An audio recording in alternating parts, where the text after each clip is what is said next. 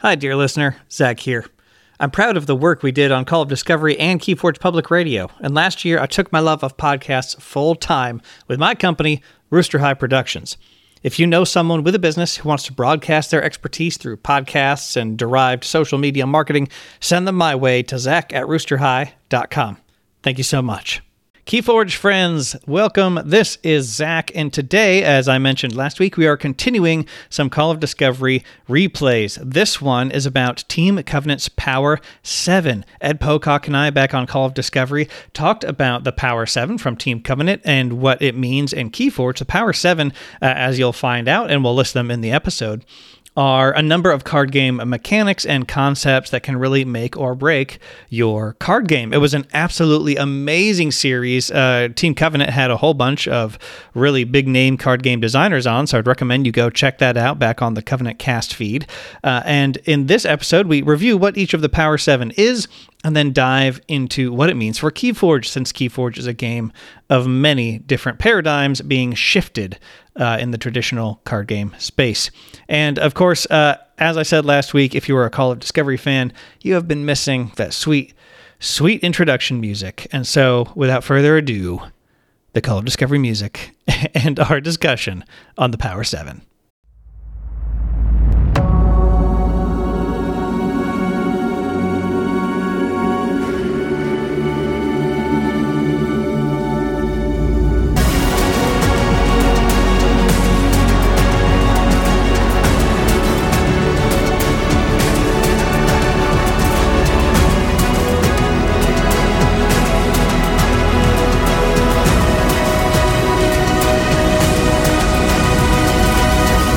Hello and welcome to Call of Discovery, the podcast where we invite you on a journey into the Crucible for a celebration of all things KeyForge, its fantastic community, and of course, that wonderful, warm, cuddly excitement of Discovery.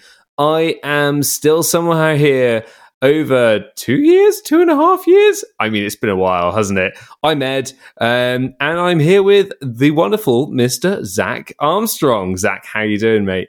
I'm doing well. And just for the record, Ed, you've been here over 3 years. I've been here for over 3 years? That's not even allowed.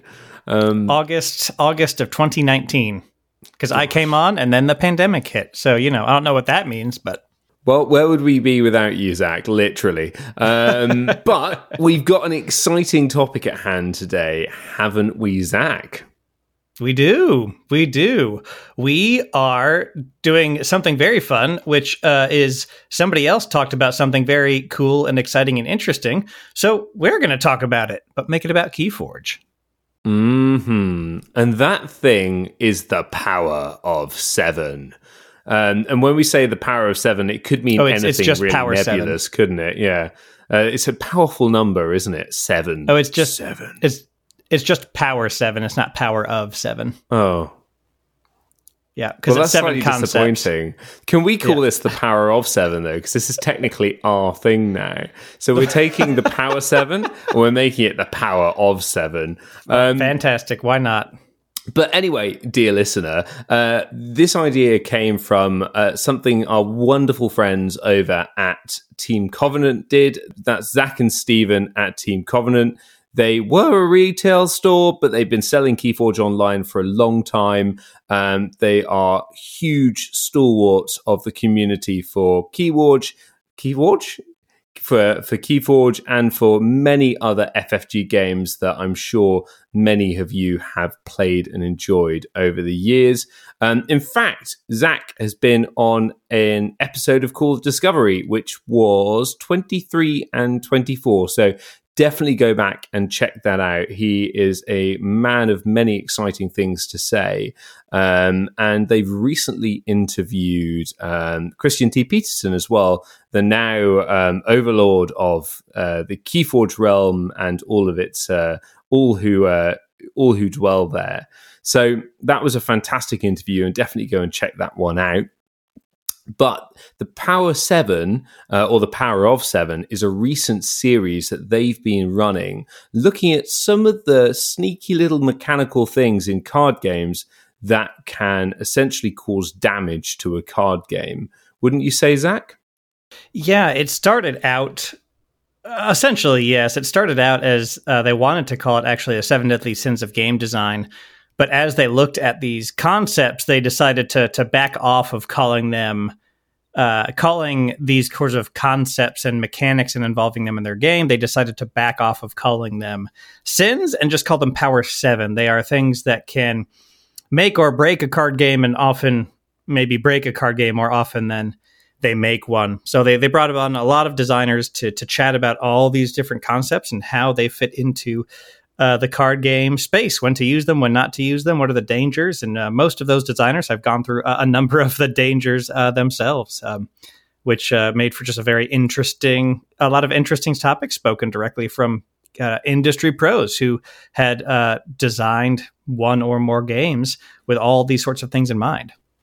Absolutely. And this came off the back of an earlier series they did called an earlier series they did entitled How to Ruin a Game, which is, I think, potentially one of the most entertaining podcast arcs I've ever listened to in my life. So that's another thing to go and check out. And that looked at essentially everything from distribution to mechanics to marketing to how do you keep player trust? How do you look after and cultivate a community? And those lessons learned were, quite often related to many of the games that Team Covenant played. And I'm sure, dear listener, you'll have played one of them too. So fantastic series that. But today is about the Power of 7, and specifically, how does that relate to KeyForge? Yes. And you may be familiar with what the Power 7 are, but to list them in short, they are resource cards, the concept of free as a cost, silver bullets, limit 1, recursion, denial, and then memory. Sorry, what was that last one, Zach? I forgot. Memory. Oh, yes. I remember now. Indeed.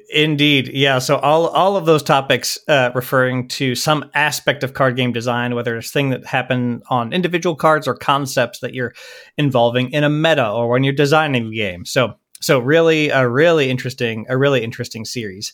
And what we're going to do is we're going to chat a bit about KeyForge and the Power 7. Take a look at each of the Power 7 and say, what did Team Covenant talk about with regards to most TCGs? But what about KeyForge? Is this concept different in KeyForge? Because KeyForge has, at least 2 paradigm shifts from other games. Every card is free to play as far as costs go. That's the default. And then the decks are algorithmically generated, unique, and locked in. So that actually changes a lot of the thoughts in kind of each of these categories as we go. And I always love this kind of higher level meta talk about KeyForge's design, because those 2 paradigm shifts combined into one, cards being free and putting the cost, really making all costs opportunity costs, and then the locked in deck list, I think changes just the math on, how to get to your win conditions so much that it's just so fun to talk about. It's so fun to talk about and so interesting. Yeah, absolutely. And without further ado, should we dive into the first one, which is indeed one of those that's extremely different to other card games, and that is resource costs. Yeah. Let's dive right in. So, I mean, what card games are you familiar with, Zach? Because most of the card games that I've played over my many years, apparently I'm a lot older than I thought I was from our conversation earlier, have resource cards in some way. So you have Magic has lands, Pokemon has energy cards, and they've found ways to get around this with other games. For instance, there's a few digital games, Runeterra, Hearthstone, that use a kind of ramp up each turn. You've got a little bit more resource to spend, a bit more resource to play with, but that's still essentially a digital implementation of those resource costs. which is fascinating. What examples do you have to hand, Zach?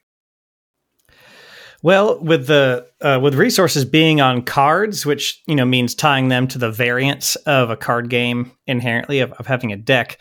An example of that I've played is, of course, Android Netrunner, big Android Netrunner fan. But as we have seen people change how they put costs in card games across a few designs, one of my favorite implementations of kind of updating it and evening out the resource variance is the style of resource that happens in Marvel Champions and Flesh and Blood, which actually share that in common, in that the resources to play cards are on every card. So you can play a card as a resource, or you can play a card for its play effect. And of course, in Flesh and Blood, you even have more options beyond that, which is just a very cool design space. Of course, and like with those others you mentioned that do take it out, you're still using costs. Even if you've taken the variance out of your deck, you're still costing your cards, which is totally fine. But it's funny how much this just does not apply in KeyForge, because there are no resource cards in KeyForge. I think the closest we get to the variance of a deck affecting your pace might be if you have a lot of amber pips, seeing how many amber pips you have. But even then, the amber pips are really just there as one way to help the game move along a bit quicker. Many decks will be needing to generate amber off of other small combos or a board state or reaping out or that sort of thing. And for me here, I guess we can abstract the term resource a little bit more. What is a resource about? It's about scarcity. It's about supply and scarcity. And so a 4-drop magic card feels valuable because you've had to go in and you've had to decide, okay, first of all, I've got all my lands. I've done this now, and I'm going to tap them all. I'm going to make this decision to play this one card, so it feels valuable. If you could play every card, if you had your whole deck in your hand at any one time and you could play them all, they wouldn't feel valuable because there's not that scarcity. So it's that scarcity that really makes it a resource, that brings its value. And so I suppose we could almost say that cards in hand is your resource. The scarcity imposed by having a certain number of cards in hand is the resource in KeyForge, plus board, I suppose. Yeah. And that's where the scarcity... You're right that the scarcity, it comes from the resources you're able to get to, the resources you're able to generate when they're on cards.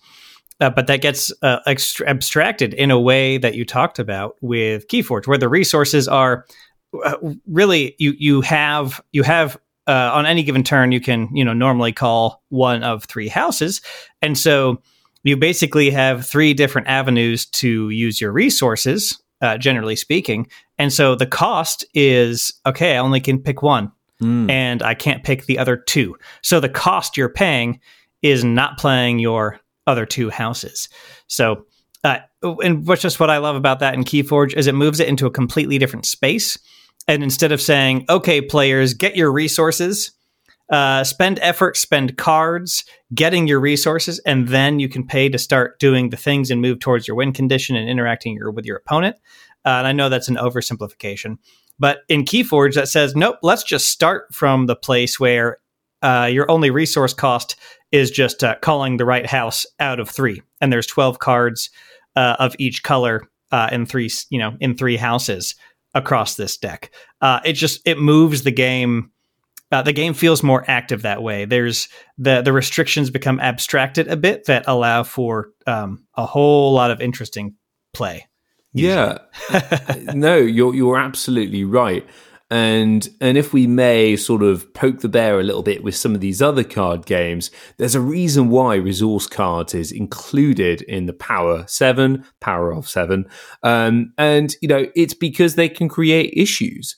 Why have digital games tried to get around resource cards? Why has KeyForge gone for a different method completely? It's because resource cards quite often add a bad feel to the game. So they can, if they're coming out of your deck, they make things feel a little bit dependent on your draw, so they increase the randomness that you can suffer. And yeah, even if they're not coming out of your deck, they're just fiddly and maybe slightly unnecessary, I think is where we've got to with resource cards. Yeah, and to point to something in KeyForge that relates to this, because what you were referring to, right, is that concept of mana flood or mana screw. If you've played Magic the Gathering, I'm sure you're familiar with that term. And of course, any KeyForge player will know, if you're paying attention to what's going on in your hand, if you get stuck in a 2/2/2, that can really limit your options, and that is. Well, I think it's not quite as bad as Mana Flood or Mana Screw. However, that does create a feels bad moment. But what that does is it points at what the resources are in KeyForge. Because if you're in a 2/2/2, your resources are limited. The cost is always 4 cards of the other house instead of drawing into a nice 4 or 5 card hand, where the cost is only 2 or 1 card of the other house. Of course, only looking at the size of a regular hand and not what you've got going on board. So really pointing to that play experience, which might be a small negative one in KeyForge, but I think it illustrates where that cost is coming from. But speaking of all of this stuff costing nothing, what's the next Power 7 concept here, Ed? Well, I wish more stuff was like this, Zach. Free. And free. There's no such thing as a free card, Edward. There really isn't. It cost a tree. Literally.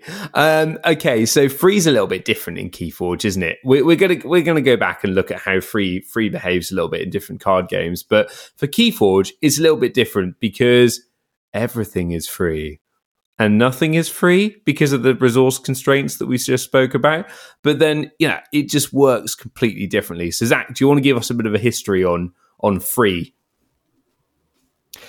Yeah. In the episode, so of course, free being in a card with a resource cost, in a card game with resource costs, if you have a card that ends up free, you have to be careful about how that's balanced, because something they said on the podcast for this topic was the difference between 1 cost and free is much bigger than the cost between 2 cost and 1 cost. So even though the math, each of those, there's just a difference of 1, right? Between 0 and 1 and 1 and 2. A card being free in a card game opens up a whole world of possibility as far as being able to play it as many times as you want to. And of course, with regards to this resource cost in particular, everything is free in KeyForge, except for a few exceptions that have you have to have particular parameters to get the card in play. But really, it just goes back to that idea of where the resources in KeyForge, where the cost you're paying is not doing the other stuff you could do. So really, in a sense, everything is free in KeyForge because there's no resource cost. But you could also flip that in a different way and have this be equally true and say, actually, there's no such thing as a free card in KeyForge, which I actually think is a more helpful framing if you're someone who wants to improve at the game. Yeah, I think this one just really illustrates how different KeyForge is from a lot of the other games that came before it. The fact that for actually 3 of these spoilers, 3 of the Power 7 that we're looking at today, KeyForge is really fundamentally different for, I think just underlines how much this has innovated on what's come before, how much this really adds to the space. But yeah, I mean, I agree with you, Zach. I think nothing is truly free with KeyForge. One thing I would say is, potentially looking at this, if we're talking about actions and free actions, the rule of 6 is a good way of constraining things a little bit and ensuring that nothing is free, at least to an infinite degree. Yeah, that's a very good point. That's a very good point. That rule of 6, of course, very intentionally picked so that if you're pulling something off 6 times, you're getting at most, probably 6 amber, maybe 3, maybe 18, 36 or more, depending on your combo. But yeah, that rule of 6, I think, was very intentional to put a soft cap on any kind of infinite free recursive loop. Which, a side note there, something I've been interested in, and I don't think this exists in any deck yet, or on any combination of cards, but I start to look at abilities that are essentially passive abilities that do trigger at some point that are on a KeyForge card. Something like Hard Simpson. Give me a second here. He says looking up Hard Simpson. Yep. I'm just typing loudly into Arcana. I almost typed Hard Simpson into the Google search bar, which was not going to go well. Here we go. That's an after Discovery After Dark. Yeah, Discovery After. So I've been looking at cards with abilities like Hard Simpson that are abilities that activate, but are kind of passive abilities that aren't a play or use effect. So Hard Simpson, 4-power creature from Dark Tidings. It says, after Hard Simpson is dealt damage, steal 1 amber. If the tide is low, your opponent steals 1 amber instead. So when that triggers, that's not a play or use. So that will never hit the rule of 6.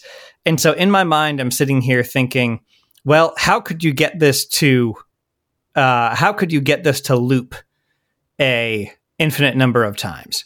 Right? Because it's not restricted by the rule of 6, so you get to sneak past it. Now, of course, the way this is designed, there's a number of things. 1, your opponent could run out of amber. 2, it's only a 4-power creature, so you need to be in an extra special Magic Christmas Land situation to deal Hard Simpson enough damage to get everything stolen. And then you've got the question of, well, how are you going to do that many individual instances of damage? So Hard Simpson, I don't think, is the infinite combo that I'm trying to find here. But yeah, for sure. Because that ability is quote unquote free, but you have to damage Hard Simpson, and there's other conditions. So that'll it keeps the Crucible safe from my machinations for now. Everything is earned in KeyForge, unless you're a member of House Shadows, I think it's fair to say. Everything is free in KeyForge. Nothing is free in KeyForge. And we're going to be talking about a future house next, the Werewolf House and Silver Bullets, right? Yeah, we don't know exactly what their theme is. I'm thinking they're the mechanical ghosts like the Grim Reaper. We had some flavor text from the Spoiled Adventure that suggested that. I'm just making a Silver Bullets joke about werewolves and shoehorning it into a podcast. It was a tenuous one at best, Zach. Yeah. I mean, maybe they'll have a werewolf. Maybe. At some point, if KeyForge goes long enough, there will be werewolves. Yes.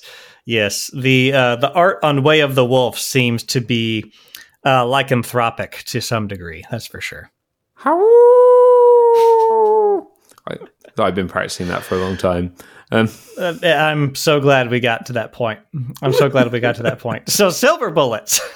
Yeah.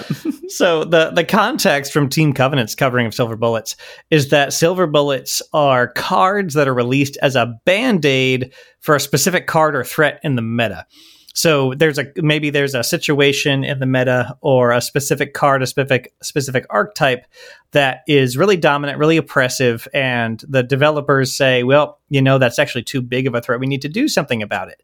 And of course, because errata always feels bad, it's not great to be playing with cards that don't mean what they actually say on the card, right? So sometimes people will release cards that specifically answer that threat. And of course, this can get a little bit janky because all of a sudden you have to make the choice in a deck builder at the very least. Do I run the Silver Bullet and it's useless if I'm not in the big threat matchup? Or do I run the Silver Bullet just for that one interaction? That I think I'll see at this tournament or local play night or whatever. If you are familiar with Android Netrunner at all, Plascrete Carapace was the silver bullet that is the most famous in this space. The runner, it's an asymmetrical card game, a hacker and a corporation, and the hacker could die to meat damage, which represents the corporation actually sending, hit people after you. And there were some strategies so dominant in the meta doing meat damage to the runner that Plascrete was printed, and Plascrete Carapace was a card that helped you literally just prevented meat damage, didn't do anything else, and everybody had to run 2 copies of Plascrete Carapace or the corporation was going to pancake you every time. And I think it's fair to say that's where this becomes a little bit toxic, when you have something where everyone has to run it if they think that the meta is going to stay the same. Once it's changed, of course, if they don't run it, there's still that threat of the meta going back to where it was and them losing, and that's a feel bad. And one thing that was discussed in this episode is the fact that sometimes this becomes a self-fulfilling loop, where you find yourself with, okay, well, I've made a silver bullet for this issue, and that then, because everyone's running it in their deck, needs a silver bullet to resolve in itself. The example that you gave, Zach, for Android sounded quite passive, but quite often there'll be something that, rock kills scissors, and then rock's so powerful on its own that you need to put in paper, but then paper's so powerful you need scissors again. So yeah, you find yourself in this loop that you don't want to be in a card game. But KeyForge isn't like that, is it, Zach? No, not really, because the unique deck aspect really keeps you from especially at a local meta or regional meta level, keeps you from having to deal with that sort of thing. Of course, you might bring answers to specific archetypes, right? Like Dasania to discard archives, or you're really going to maybe want to make sure you have a board wipe unless you know your deck is super fast. The only thing I can really think of, and this archetype hasn't taken off enough, it didn't have enough mainline tournament success to quite be a threat. But for a long time, online at least, people were really scared of Heart of the Forest. And of course, there's a player or two who have been just very good at playing Heart of the Forest and have been really trying to find the right decks with Heart of the Forest to try to have that automatic kind of combo win. And so I remember seeing quite a bit of chatter around a few tournaments that said, especially SAS Cap, where you would play lower rated decks by SAS, where there's a lot of Heart of the Forest decks. The question would be, okay, what's your plan for Heart of the Forest? But that's the closest we've ever gotten. And I think local metas, even if they're competitive, are malleable enough and need to bend to the whims of the play group having a good time, even if it's competitive, that we won't quite have to deal with rampant Heart of the Forest players just yet. And you also have players that have very strong Heart of the Forest decks, like myself, that can't figure out how to play them effectively. Yeah, I do. And I need to look at that deck list again. I remember looking at it and going, wait, this is actually a really good double heart deck. It is really good. It's got Binate Rupture, the combo with that. I've forgotten the other card, but yeah, that's right. Oh, it's got the full Binate Rupture interdimensional graft combo. Yeah, it's got the full Binate Rupture interdimensional graph combo, and if you play it right, play your cards right, literally, it can be amazing, but it requires you consistently sort of not getting distracted by talking to the person on the opposite side of the table and actually playing it, which is my downfall usually in such topics. Zach, I do think that there is another place where silver bullets have played a role in KeyForge, and if we look back to kind of Kota, Call of the Archons, the first set of KeyForge, and think about some of the archetypes that were in play, we had Shadows being very strong with their steel mechanic. It was, there was a lot of rush going on, but Shadows and their steel capability was incredibly powerful, to the extent that there had to be some erratas of certain cards. But in the next set and the set after, what we started to see a lot more of were anti-steal cards. And yeah, we saw things saying, hey, you can't steal if this is in place, you can't steal, or you can only steal so much. And yeah, they I think did a good job, which is why they don't stand out immediately as silver bullets. I think generally if something didn't do such a good job and it felt bad and it was very obvious, like the card you mentioned for Android Netrunner, that's a silver bullet. But this, it did the job. It softened the hard edges of steel in set one, but it didn't sort of bludgeon it. they managed, what they managed to do, exactly as you're talking about in Worlds Collide, is really kind of diversify the meta by putting it across a few different cards on common and uncommon, in combination with other abilities that got printed on cards that really took the wind out of the sails for pure Coda Rush, which was dominant for so long. It was anti-steal combined with big boards of Dinos and Star Alliance, of course, as well as key cost increase. Because if you're a Coda Rush deck and you're Untamed Bursting and you're Coda stealing, sometimes if that stopped, a bunch, that's great. But then they drop an Eddy down, put a 5th card in their archives, and you've just forged your first key for 11. So I think they did a great job in having that be a diverse meta, and it not so much being about, I need to bring a deck with this one specific card because of this one specific threat that's going to be a feels bad moment if I don't have the silver bullet. And like I said, there's a gray line between that and just kind of, I have 2 good decks. One has Desania, the other doesn't. I'll pick the Desania deck in case I come across a big archive deck. So those are related, but perhaps not quite the same, especially given the nature of unique decks.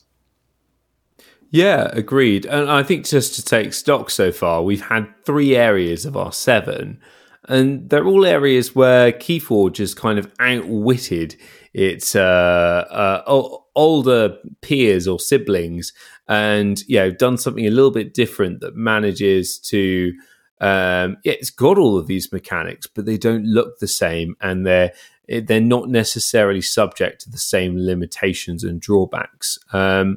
But I think we're moving on to 4 now that have some of the same, things are getting a bit more familiar. The examples that we can draw upon from other card games are a little bit more comparable than they were with the previous 3.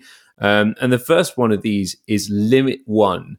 Limit 1 being very simply the idea that you have one of these cards in your deck as a bit of a balancing mechanic. The interview with this was with MJ Newman, who is the lead designer for Arkham Horror, the card game.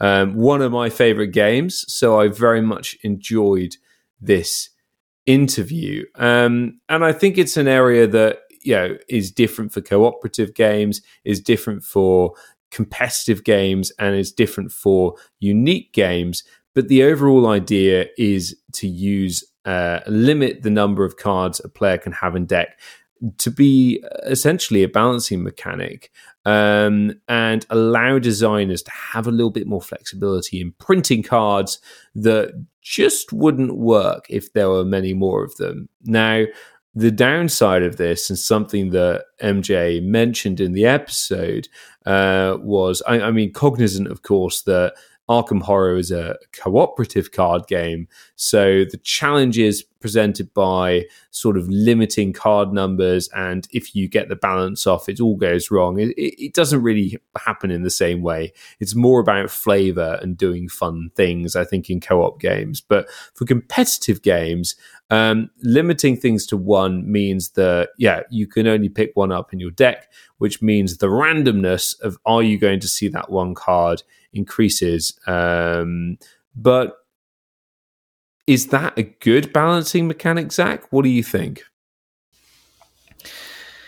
Of course it depends, right? They said, I think they joked that could be the answer to, is this Power 7 thing good? It depends. But it certainly does depend. I think their main point is that it introduces variance as a way to solve an issue if this is your Band-Aid. If you say this card is too powerful, we need to limit it to 1. That means you're going to increase variance. And some points that MJ brought up that were very fair were that it depends on kind of the function of the mechanics of your game. How often do you see a given card in a deck in a game, which is really a difference between seeing it early or very late. So, and I think that was a good point. Of course, there's also theme reasons in particular IPs for being limit 1 of, right? Like the One Ring in a Lord of the Rings card game is going to be a 1 of, and that's not a nerf necessarily. That's just that simply there's only 1. It would be kind of silly to have more than one of these in play. And so I think KeyForge, of course, has limit 1s, right? We've got autoencoder. We have library access was limit 1. All the key cheats except for Nightforge are limit 1. So that is increasing variance because of some reason the designer said we don't want this in multiples. This is either too powerful or it's just there's too many combos that happen here. And so we want to limit 1. And I think it increases variance in KeyForge, no doubt. You often have a bit more speed in KeyForge, even if you're just drawing up the end of your turn. So while it does increase variance, and I've had plenty of those experiences myself, it's a little less of a sting in KeyForge than it is elsewhere. Though I'm no stranger to the sad feeling when that one card I needed that was limit 1 in the deck is on the bottom. No, absolutely, and in KeyForge, you draw through your deck quickly, right? As you've alluded to, and I think you've used the example earlier of Marvel Champions, where you also draw through your deck pretty quickly, and any ones of those, limit 1 is going to be less effective maybe than it would be in another game. So maybe the truly for KeyForge, the real limit 1 is play this one time and then exile it completely, like the library access errata. That's the real limit 1 for KeyForge. Yeah. And one of the funniest things about limit 1 in KeyForge is that sometimes that limit 1 was decided by a human putting that into the algorithm saying, okay, autoencoder, limit 1, library access, limit 1. However, you also just might simply have a 1 of in your deck because the algorithm decided it was so. One hunting witch, 1 anomaly exploiter, 1 of just really anything. And that to me is just so funny that we have to consider that in KeyForge, saying, well, there's a card there's only 1 of in my deck.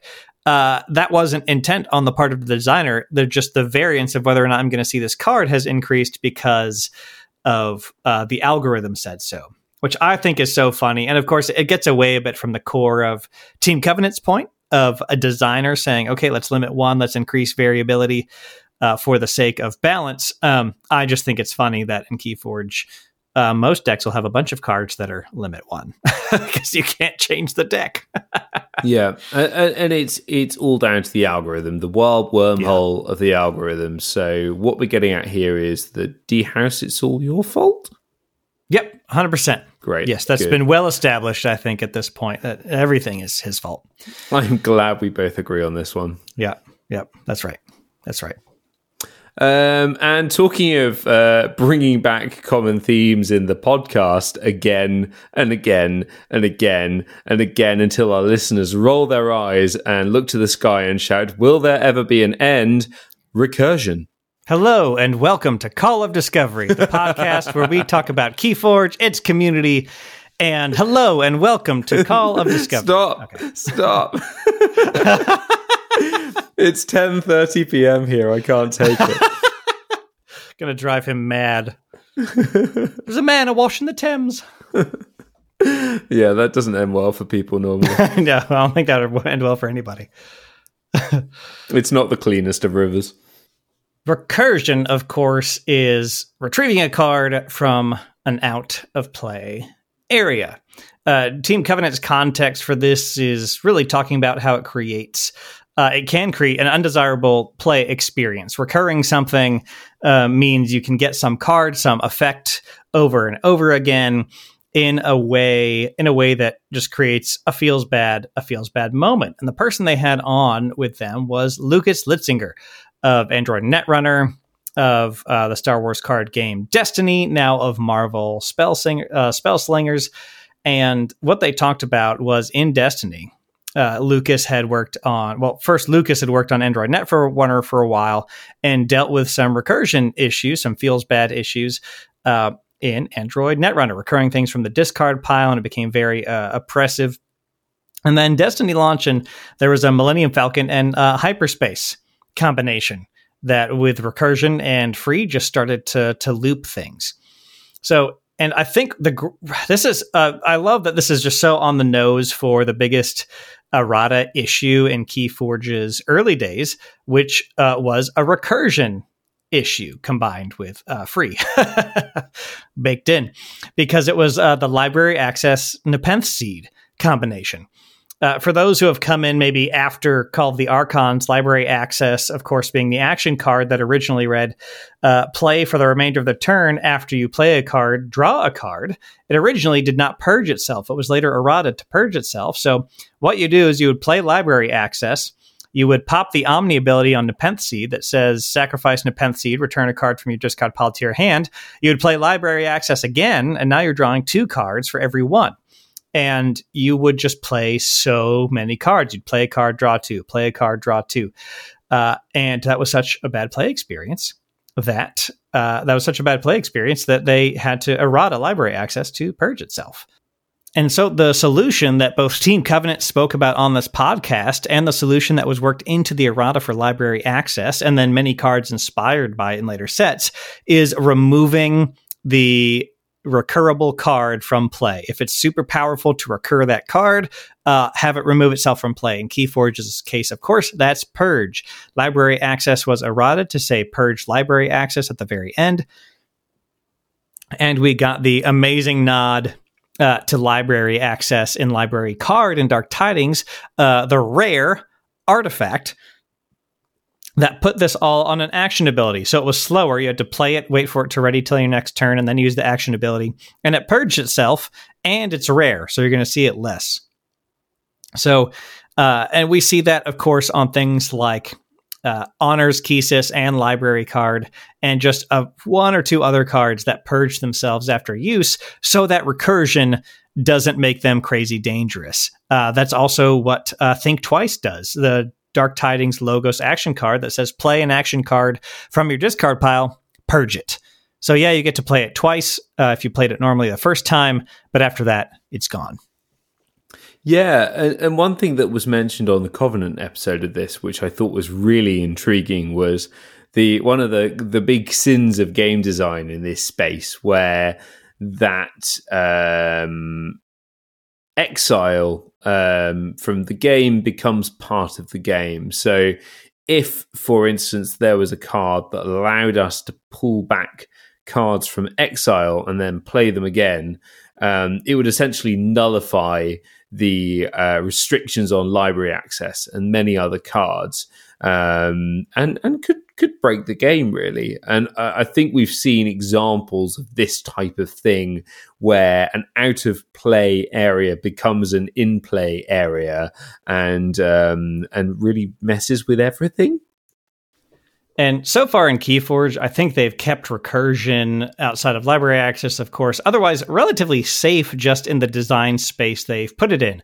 We've seen a lot of recursion targeting creatures like Regrowth and Ritual of Life, which usually, given the other mechanical requirements around creatures, isn't too oppressive. Alpha and Omega help that as well, restricting at what point you can play the card. And then mostly the recursion is just in Untamed. There's, of course, a handful of exceptions, especially with Logos and action cards, but a lot of the recursion is out of Untamed. So it's stayed mostly in some pretty safe boxes, but definitely keep your eye on the recursive space, right? for both powerful decks and then maybe something that will break again. Hopefully not. They hopefully have learned their lesson going forward as Ghost Galaxy designs future sets. But very, very powerful mechanic, but certainly can cause some negative play experiences.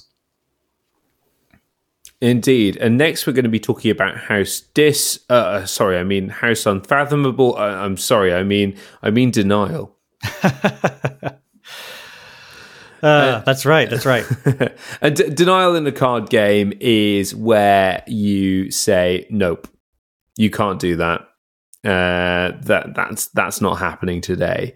It is cards that negate an action that would otherwise occur, or even weaponize it to your own advantage.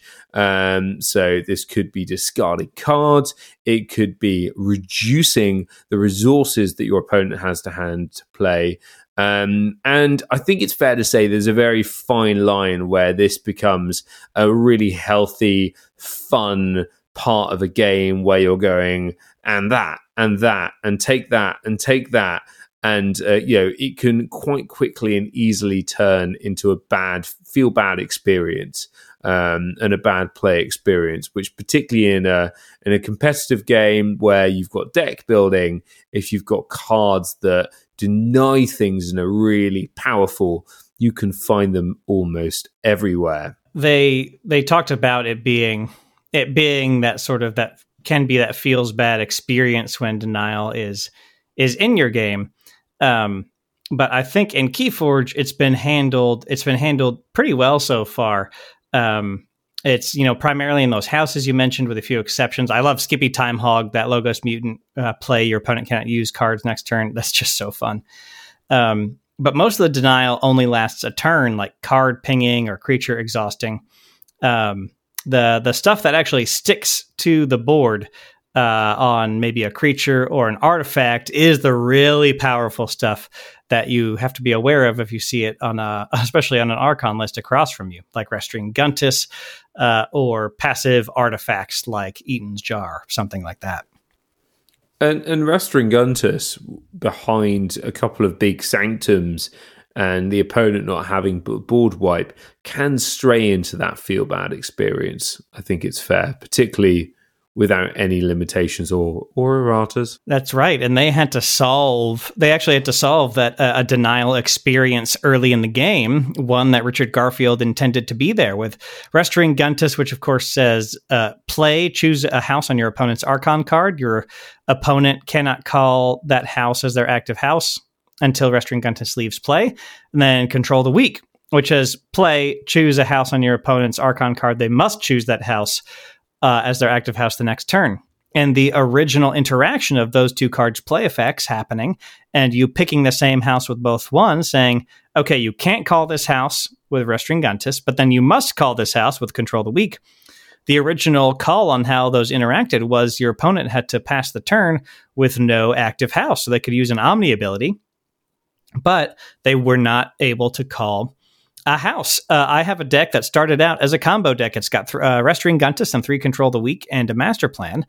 And I would, the old magic term is time walk. I would just time walk people and be able to basically take 3 to 4 full turns in a row with them doing nothing once I dropped to Guntus and Control the Weak.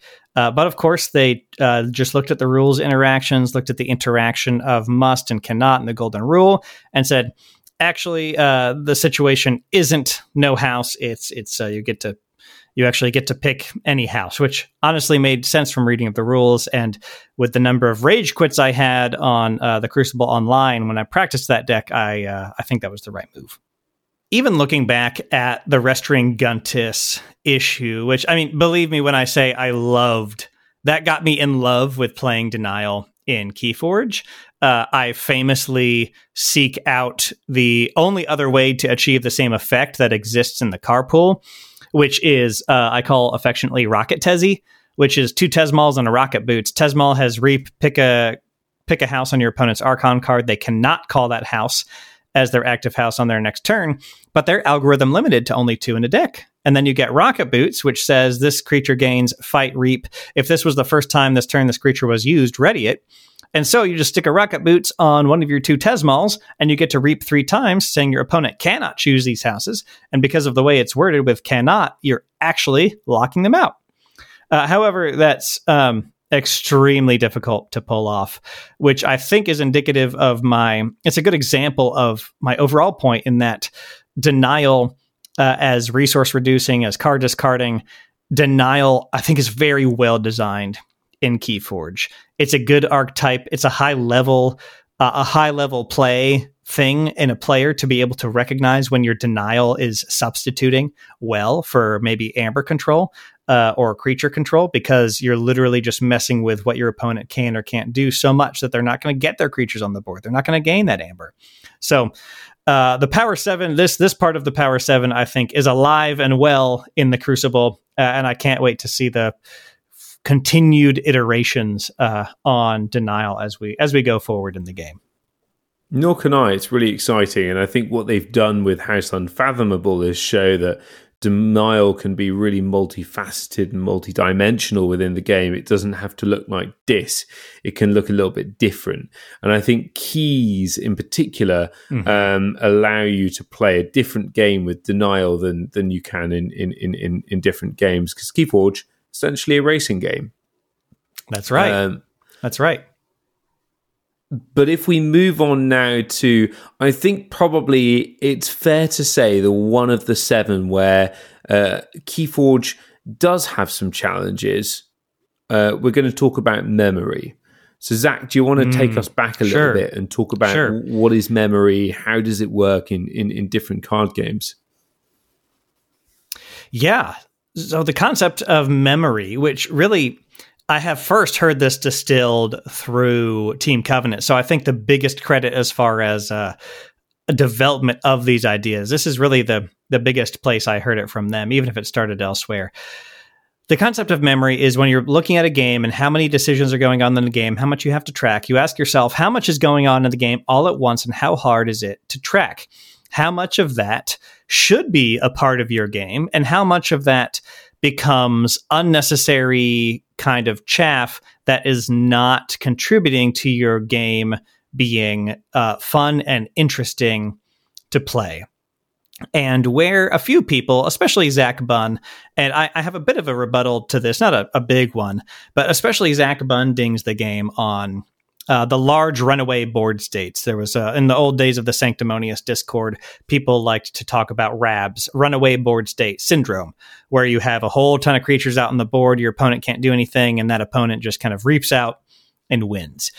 And so when you're managing a huge battle line of creatures, that memory can be difficult to keep up with. What creatures have what abilities, and the sequencing can become difficult to execute well. They had Justin Gary of Soulforge Fusion on to talk about this one. His game, Soulforge Fusion, if you haven't played it, you get to play 2 cards per round, one after the other, alternating with your opponent.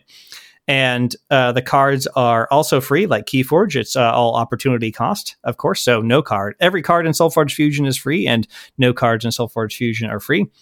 And he's got a game where you just play to one of 5 lanes, and then combat happens automatically. So he talked about trying to solve memory issues and getting all of that minutia, all of that kind of memory load of holding all these things in your head out of the way so you can just play strategically.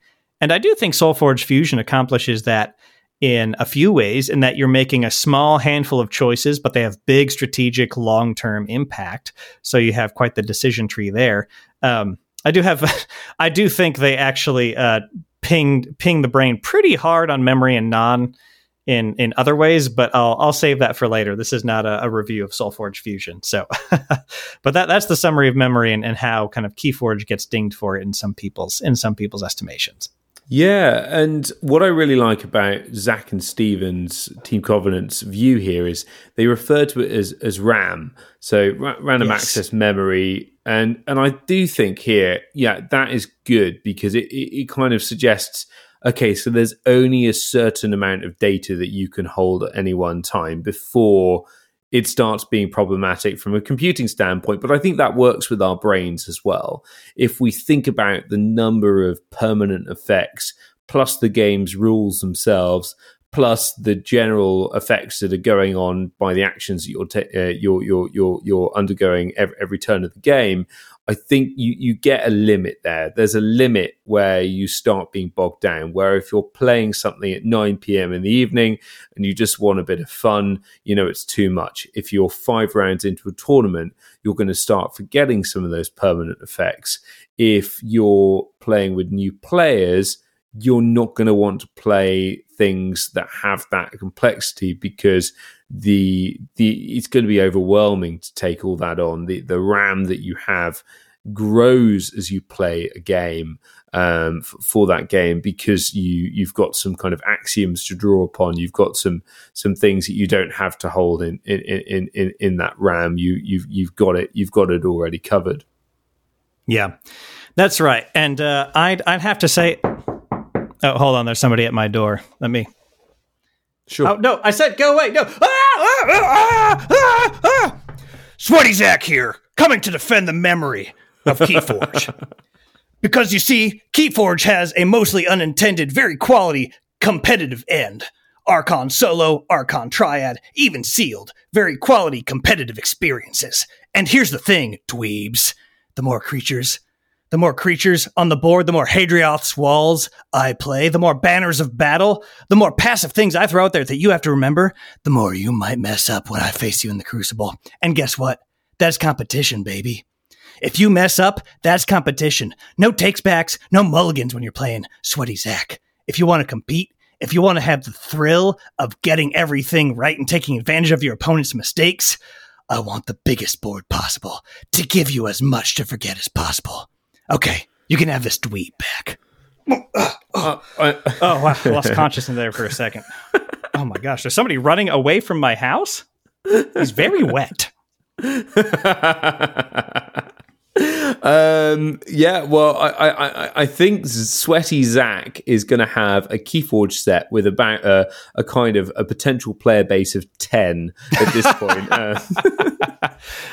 Well, to defend Sweaty Zach's point, there is, I think, a gray area you have to consider, at least on like the high end competitive end. So I completely agree. We need to save people from running out of RAM in all the situations you mentioned. And that needs to be a major consideration in KeyForge, or it won't grow. I think the other side of the coin is that there is a certain amount of that still stays, that still says this is the game. And it's like any competition. It's like basketball, like tennis, right? That if your opponent messes up, that's a part of the game. Now, of course, with SoulForge Fusion, they said, let's remove as much of that as possible from that play to have that be a cleaner experience. I think there's room for a bit of complexity that satisfies and on that competitive end. But again, if we just let that run free, we're not going to have a whole lot of new people. Yeah, and I think to bring the casual view on here, because if you're new to Call of Discovery listeners, Zach's the more competitive one of the two of us. I am aggressively casual. It's the worst. My competitiveness is at this point the worst kept secret in KeyForge. But we still have the same success at Vault Tours. You're not wrong. You're not wrong. So I mean, I'll throw that shade. But no, I have an issue when it comes to KeyForge and memory, and that issue is with new players. And certainly it began sneaky in, I think, a bit with Mass Mutations. Before that, it was absolutely fine. But with Dark Tidings in particular, there is so much to remember that actually it puts me off playing Dark Tidings, because it's stressful, and I play KeyForge to relax, and most of the people I play KeyForge with are even more casual than me, and so for them, Dark Tidings is really difficult. If you want to catch up with a friend over dinner and play a couple of games of KeyForge, Dark Tidings becomes a really difficult set to play because of this RAM issue, where you just need to constantly be going, oh, have we thought about this and have we thought about that? And yeah, it's very difficult to have a free flowing conversation when you're having to think about all that stuff. I mean, I even with that in mind, I did wonder whether Winds of Exchange, the next set forthcoming, was going straight to GameFound, because it was maybe more of a set that you maybe needed to have some KeyForge knowledge for before playing, unlike a Call of the Archons and Age of Ascension. And I think the real threat here is if someone walks into a game store, buys a deck off a shelf and sits down to play it, and they're overwhelmed from scratch, that's not a very good play experience. So I think there should always be a set of KeyForge or an option for people to come in and start playing something. They should be able to open a deck and join in with a Monday night, Tuesday night, Wednesday night, Thursday night KeyForge session, and they should feel right at home, and they should feel like they're able to pilot their own deck, even if they've got no knowledge coming into it. I don't think that's the case with Dark Tidings, and I think there's a risk that artificially lowers the player base. But it's fine to have multiple different products, some aimed at people that already know KeyForge and want to try lots of crazy stuff. But I mean, the design space is so wide. You could do loads without sort of adding to the complexity and persistent effects.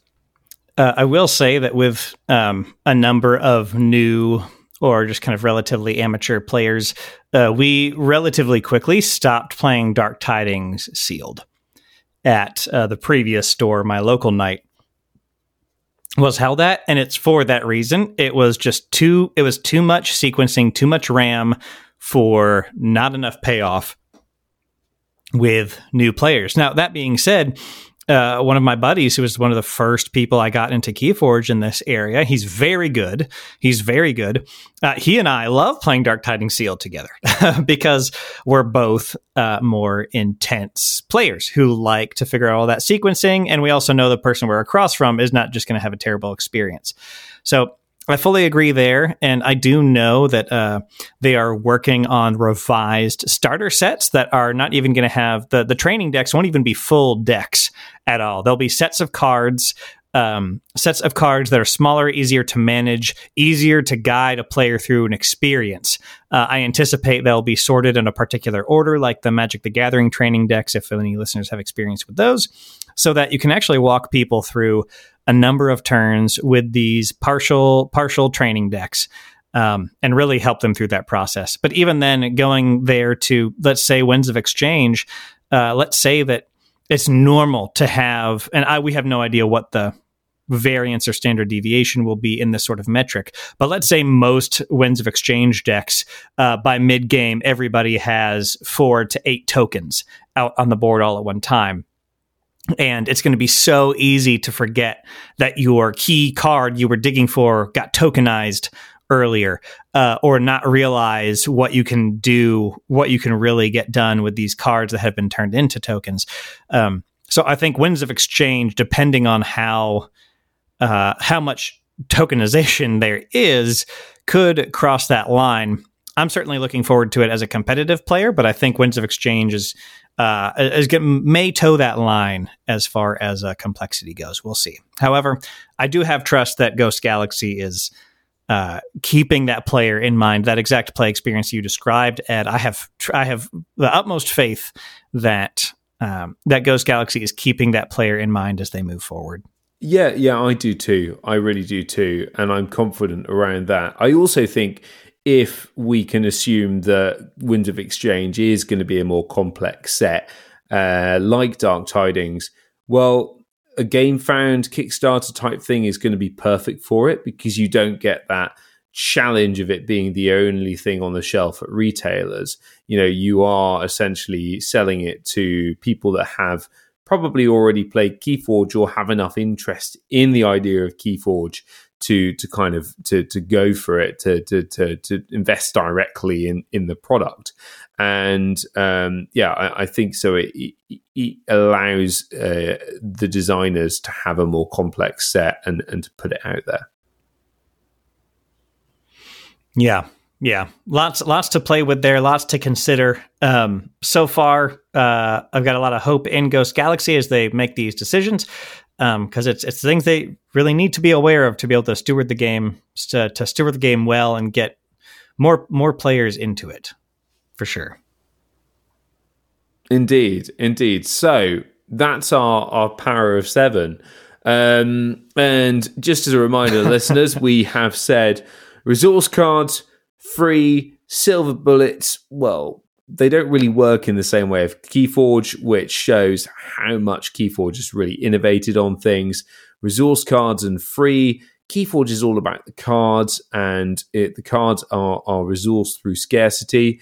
When it comes to silver bullets, we've seen a lot of silver bullets that don't really feel like silver bullets because they've been quite well done. Things like anti-steal mechanics being introduced after steel was quite strong early on.